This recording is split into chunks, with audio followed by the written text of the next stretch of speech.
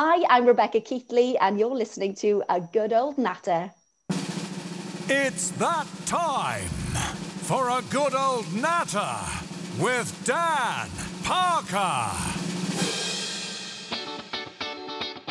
Well, hello there, and a very warm welcome to A Good Old Natter. I hope you're all keeping well and staying safe. It's been a slight change for the podcast, as due to the country recently going back into lockdown, I've had to take A Good Old Natter virtual.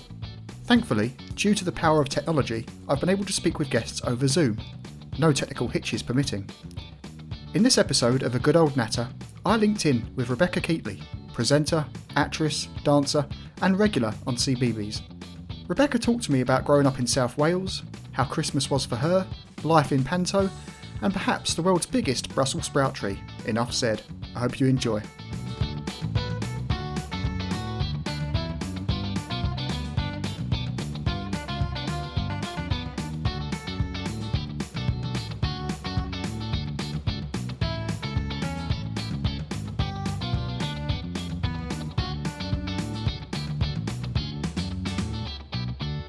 Well, Rebecca Keatley, hello and welcome, or should I say Croeso, which I believe is Welsh for welcome. Is that right? Oh, yes, Croesio. Yeah. Croeso. Oh, well done. I was close. Yeah. I was close. That was really good. Can I ask, are you fluent in Welsh?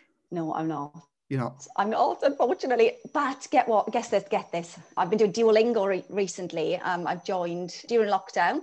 It's been quite interesting because I did GCSE Welsh in school for all the wrong reasons. A boy I really fancied was taking that as a subject, so I decided to take it as well. Yeah.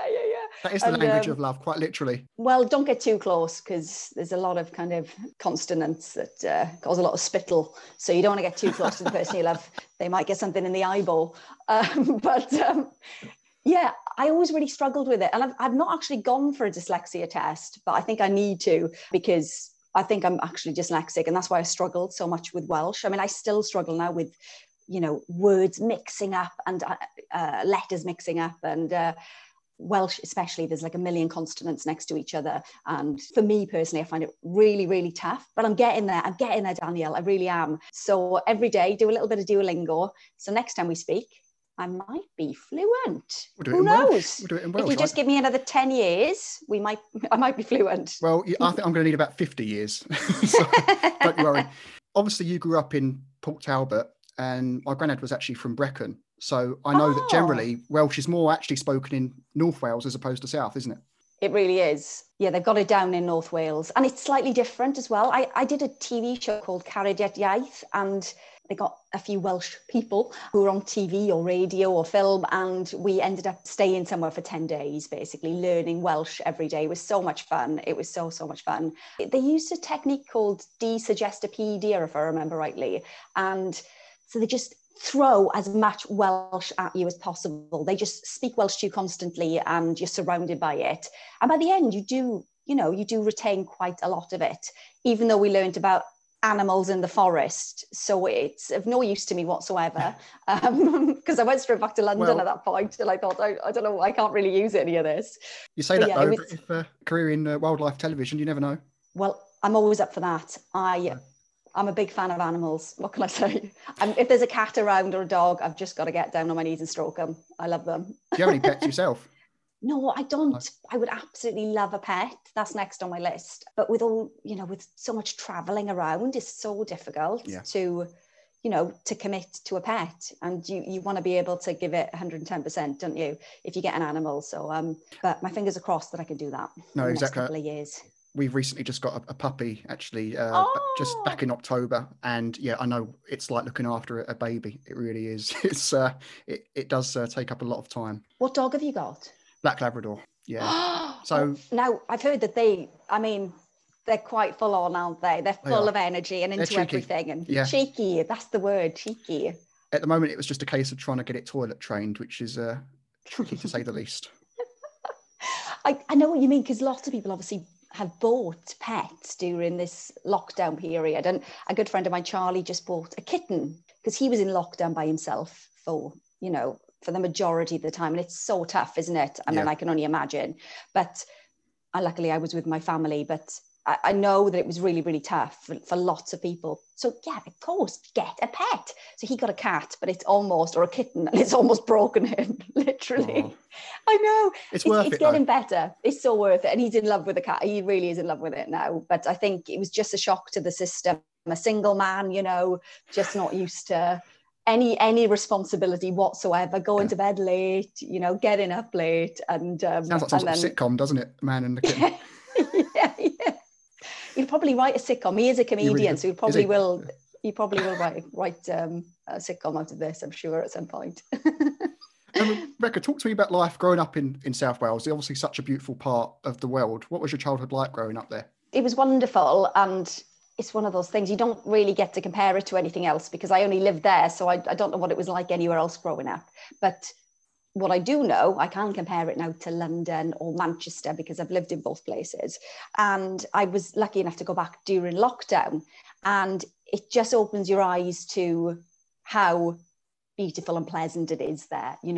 I lived in Port Talbot. We've got Aberavon Beach. It's like a mile-long sandy beach. It's incredible. It really is. It's wonderful. You've got Porthcawl as well, just across the way where my grandparents lived. We used to always go and visit them. Again, another beautiful beach and coastal scenery. It's incredible. And then behind where my mum lives, there's a great big mountain hill. And I spent a lot of the time going up there for walks during lockdown, when you go out for your hours exercise, up over the top of the hill, and you've got these incredible views from this coastal path across to Swansea. Sometimes you can see across to Devon on a clear day. Wow. And yeah, I think I spent a lot of my time basically outside playing. I did. I was a very outdoorsy kind of person, a bit of a tomboy, really. Football, rugby, I loved running. In fact, that's all I ever did was run. I was... race me, Dad, race me. And I loved running. And I think if I wasn't a TV presenter, I think I would have gone into probably sport in some way. I loved sport and being active. So it sounds like despite lockdown, you've thankfully been able to get back to see family back in Wales over the Christmas period. I did briefly, yeah. So that was really nice. Nip back for Christmas Day. And I'd not had Christmas, a proper Christmas, for 7 years, because I've been in Panto for the last 7 years. Yeah, so yeah. It seemed like a wonderful opportunity, thinking, oh, wow, I'm off. I'm going to be free. Obviously, I miss Panto because I love Panto, but I thought, great, I'm going to have this time off. But you don't really get to experience Christmas in lockdown, because it's that thing of walking around the streets and the shops and getting that Christmassy feel. Yeah. And when you're in Panto, you don't. You're just thinking, oh, crikey, I've got half an hour before 2 shows a day, isn't it? Yeah, and 3 shows quite often as well. So yeah, so you don't have much time, and it's just a bit of a hamster wheel, if that makes sense. On a loop, you're just always on it. You're on a loop. So this year I thought, I can't wait. So it was lovely. It was lovely just even to have that Christmas Day experience again. It's lovely. And is it true that some pantomimes, I'm sure I remember this, like some pantomimes, the main roles don't always have understudies either? No, not really. I think they're getting better at that now. Yeah, seems bizarre.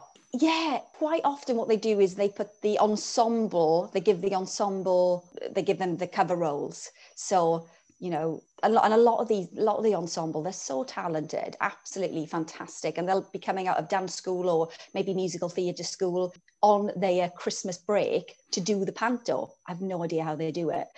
So it's mental, absolutely mental. And then they'll do that for 6 weeks, and then they'll go straight back into drama school. And I know that it's full on. When I went, it really is a full-time vocation. But they absolutely love it. So anyway, going back to your point, yes, they end up covering for some of the roles, or they just get told, oh, look, you're covering the genie and you're covering the dame. So this young lad will be like, okay. So they'll be learning it backstage now and again, thinking, well, hopefully we'll never have to go on. But sometimes it happens where some of the ensemble have to cover. And yeah, they've been incredible, I've got to say, I can remember years ago, one of our local pantos back in Essex, I think it was Snow White and the Seven Dwarfs, and they had this big sickness and diarrhea outbreak, the cast. And it literally, there was one night where the girl that was playing Snow White, as soon as the curtains closed, there was this news story that she had to run off stage and be sick in a bucket. So glad to hear that they're starting to get into a bit more cover now these days. Yeah, absolutely. Well, that's what happened with us in Lichfield. Not last year when I was in it. It was a couple of years before I'd done it previously. And yeah, it was Nova virus, is that what it's called? Yes, yeah. Yes. Is it Nova virus? Something like that, isn't it? Something I don't know like why that. it's not coming to mind right now. But anyway, yeah, there was an outbreak. There was an outbreak in our cast, and I am so anal when it comes to cleaning. So I bought all of the cleaning products from the pound shop, and I just went around spraying everything. I said, we can't have that water filter in here because everyone's putting their bottles up to it, and and so we got rid of that as well. And so easy to spread. It's so easy to spread something like that. And it did. It went through the cast. So quite a few people went off. Our Dame, bless him, he actually went on stage when he was really not well. And a similar thing was happening. He had to run off stage in between scenes and, and be ill. But the thing is, with a part like that, the Dame, it's such a big role. You've got to give so much of yourself in that role. It's not something you can just turn up and just dial out and just say your lines and get off stage. You really have to be present. And it's quite physical as well. So hats off to anyone who goes on stage with that. Crikey. Gosh, yeah. Troopers. Yeah. Just going back to Christmas in the Keatley household, please tell me you had Welsh cakes. Not a fan? No, I am. I'm such a fan. We didn't have them. But I will tell you that in lockdown this year, so I don't know if I've mentioned to you that, not on this podcast, obviously, but I don't know if I've mentioned to you in person, Danielle, that I actually went back to Wales for my mother's partner's 70th birthday in March. And 2 days later, the whole country went into lockdown. So I ended up staying there for 3 months. Gosh. I know. This is the first time I'd been back in years. It was crazy. I've not spent that much time in Wales since I was a kid. That's nice though, isn't it, though, that you got to spend some more time there in a way? It was brilliant. It was actually perfect. I had nothing else to do, ultimately. I didn't have anywhere else to go, which is usually what stops you in life as a performer, I think, from really committing to things or being able to enjoy things, because you think, I've got to travel there, or you book a tour or whatever else. So I just... perfect, absolutely perfect. And we ended up filming from home in the end. All of the CBeebies presenters were filming from home, which was brilliant. So good, so good. I learned so much during that time. Hopefully didn't send my mum into insanity with having to film in the back garden every day and trying to find props around the house and making things for the next day's links. It was like, it turned into a bit of a CBeebies studio there, Was your mum becoming your director? No, luckily Did you get involved? But she's a creative as well. Yeah. So she has lots of things around her house. She used to own a cake shop and a patisserie and a cake decorating shop. So when they closed, when she retired a few years ago, she still got all these, I call them props, but decorations, because she used to love decorating her window in the chocolate shop. And she's really got an eye for that kind of thing. So when it came to doing the links, they said, okay, got this and this to do. And I was like, oh, well, don't worry, I can find that. And I go around the house and my mum would help me. And I'd have an incredible array of props for a link, which is just what you need for a CBeebies link. Yeah. Speaking of, I'll ask you about Welsh cakes, but speaking of food, I noticed, I think it's back on Christmas Eve, you tweeted a picture of a rather insane looking Brussels sprout tree. Could you just tell us the story of that for those that might not be aware? Well, that was in Worthing a couple of years ago. So that was a blast from the past picture. And yeah, I was down in Worthing doing Panto, which I recommend. Worthing is lovely, right on the seafront there. Never been. It's so nice, so nice. And one night I was walking home and I thought, what the hell is that? What's that on the floor? I couldn't believe it. I thought, I don't go around, by the way, picking things up off the floor generally, but I was intrigued. And I picked it up and these are Brussels sprouts, my favourite. They're Brussels sprouts, but on a tree. And I've never seen that before. I didn't realise Brussels sprouts came on a tree. Oh. So I picked it up and I took it back to my little apartment I was staying in at the time. And I took a picture. So you saw that picture. And then the next day I took it into the theatre with me. And and we had a lot of fun on stage. It ended up on stage, that Brussels sprout tree. We got into trouble a few times, but it was very, very funny. Bit of a cost saving for the props department there, though. Yeah, it's so true. Oh my goodness. Staying on the Christmas theme, I've got to say I really, really loved the cover of Merry Christmas Everyone by Shakin' Stevens that you took part in with other celebs such as Richard Arnold, Anne Hegarty, Naomi Wilkinson, who incidentally have all been on this podcast. That was in aid of Action for Children and Alzheimer's Society, wasn't it? How much fun was that to be a part of? Oh, it was fantastic. I'd done it a couple of years before. Maybe it was the year before. I'm losing track of time now. I'm so grateful to be asked because, you know, it's such an honour to be able to do something like that. It's, you know, the people who take initiative to set something like that up, because it's, you know, it's a lot of work trying to get people together and find the studio, find the technicians and edit it all together. So I'm absolutely blessed to be asked to be part of that. But yeah, you just see all these wonderful celebrities, you know, and you're like, oh my God, what am I doing here with these people? This is insane. So that was a lot of fun. And Frank Bruno tweeted me. I couldn't believe it. Bruno, what? I got to say, when Frank Bruno popped up, I was like, go on, son. Yeah, that's probably the biggest highlight for me. And of course, despite everything that's been going on over the past year, back in 2020, the annual CBeebies Christmas show was still able to go ahead. How much did that mean to you that the team were still able to put it out of the bag? Well, obviously, we all really look forward to that. It's a celebration of the year, a celebration of CBeebies, and you know, none of this stuff is going to last forever, is it? So you really have to enjoy these moments. And I love the team at CBeebies, I really do. And although I don't work with all of the people all of the time, we all bond in such a good way, you know. We all get on really well. We were looking forward to the show. So when we found out that it was actually going to go ahead, it's like, yes, and just something to look forward to, like you say, because lockdown has been so grueling and never ending for many people. I thought, right, okay, fantastic. But also, you know, you don't quite know if it's going to go ahead because you think, yeah, you're like, is it, isn't it? Are we going to make it work? But they covered everything. We had tests done before we went in and, you know, obviously social distancing. And we were in bubbles as well. And I was in a bubble with Nigel Clark. And we had like a kind of a Laurel and Hardy, that's what they were looking at doing anyway, a Laurel and Hardy type comedy movement scene with us. We were space protectors.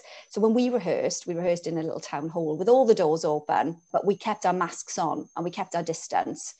But oh my goodness, it was such hard work. As I say, it's a physical scene, but they slow it down for television. So we're doing it double time in real life. It's that's the timing that we have to practice to. So we were just covered in sweat and we had our masks on, which trying to breathe through one of them while your heart rate is like 100, 190 beats per minute.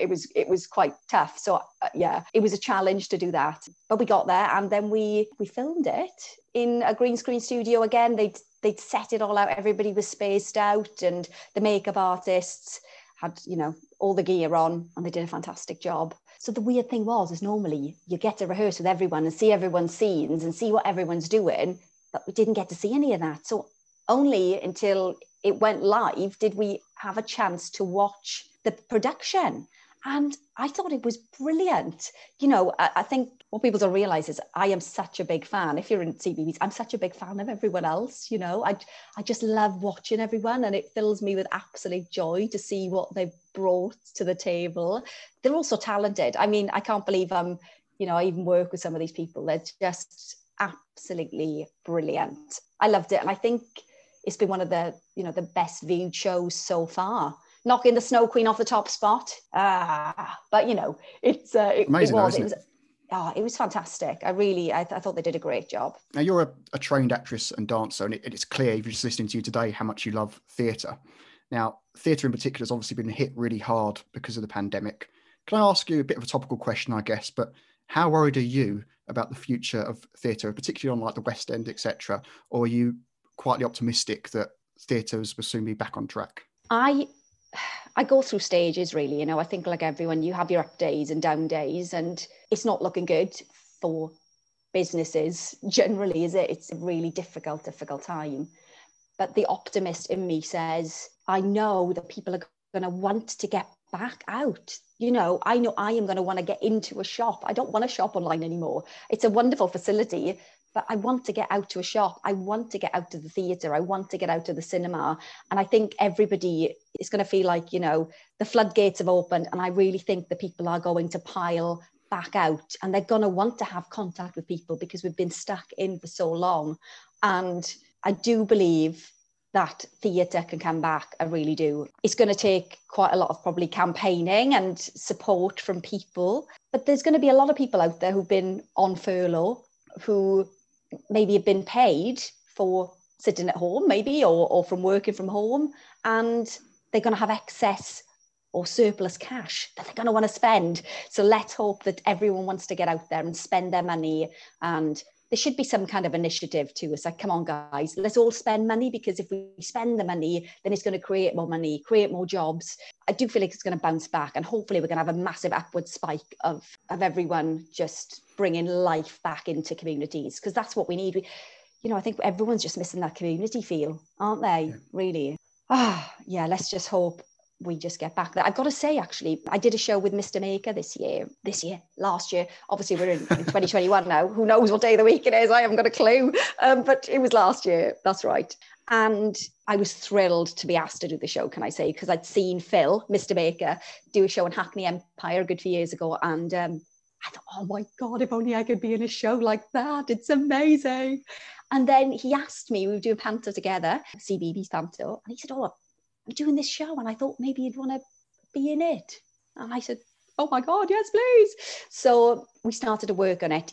He always attracts amazing people into his fold, if that makes sense. So he got this incredible team of people, because he's such a joy to work with, by the way. He's so warm and generous. So he just attracts these wonderful people. So we rehearsed, and we were down in Bognor Regis, I think, and we were all getting ready for the show.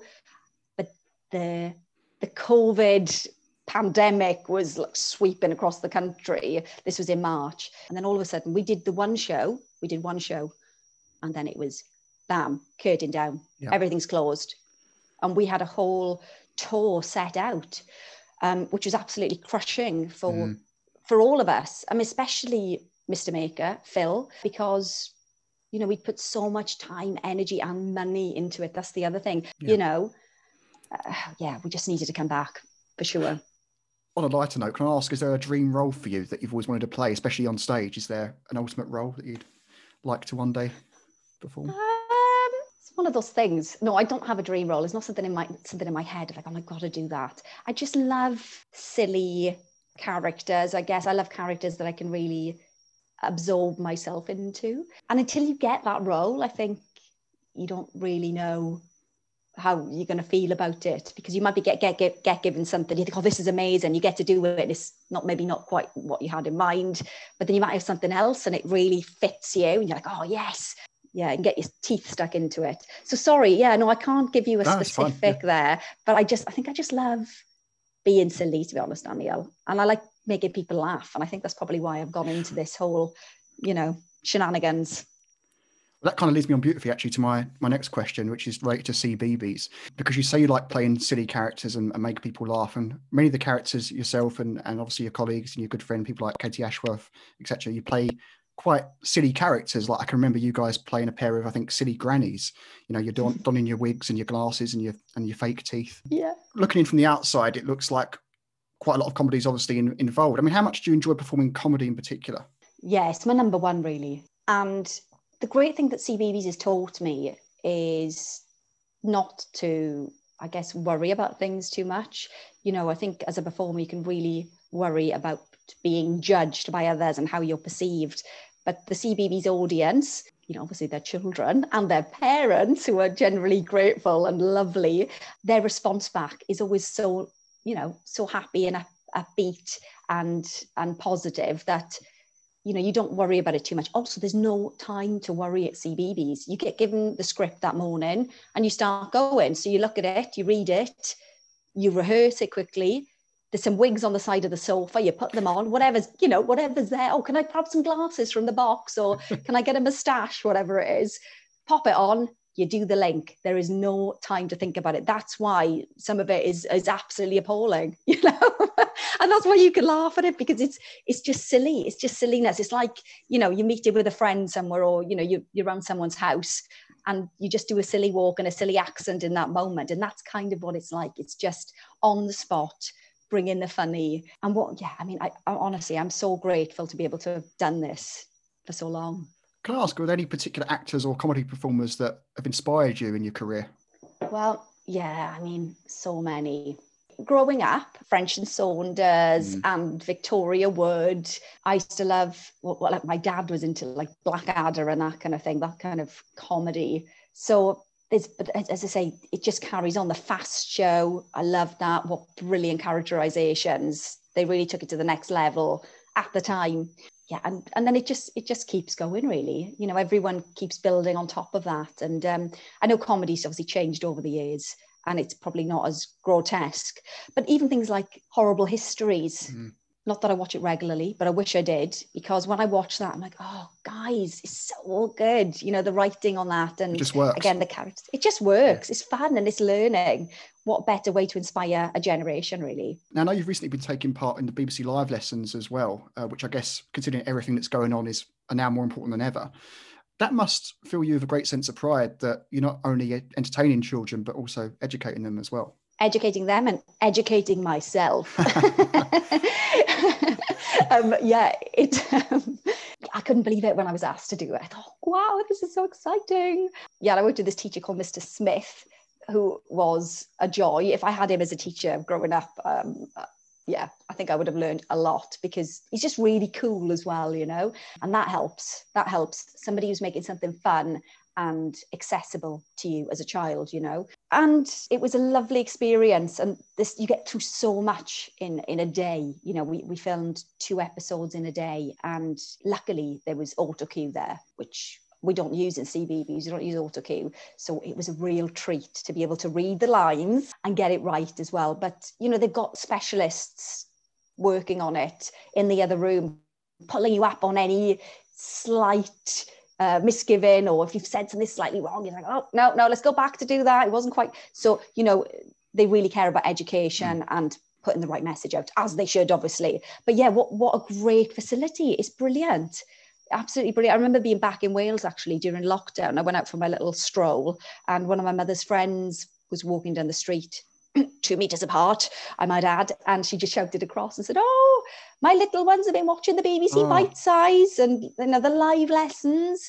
So that was really nice to hear, even then. And then I got to do it then months later. So yeah, what a gift. It was great. Now, Rebecca, in each of these episodes of Good Old Natter, I always ask the guest to share a little fact about them, which perhaps many people don't already know, no matter how random or quirky. So is there a little known fact about Rebecca Keatley that you can share with our listeners?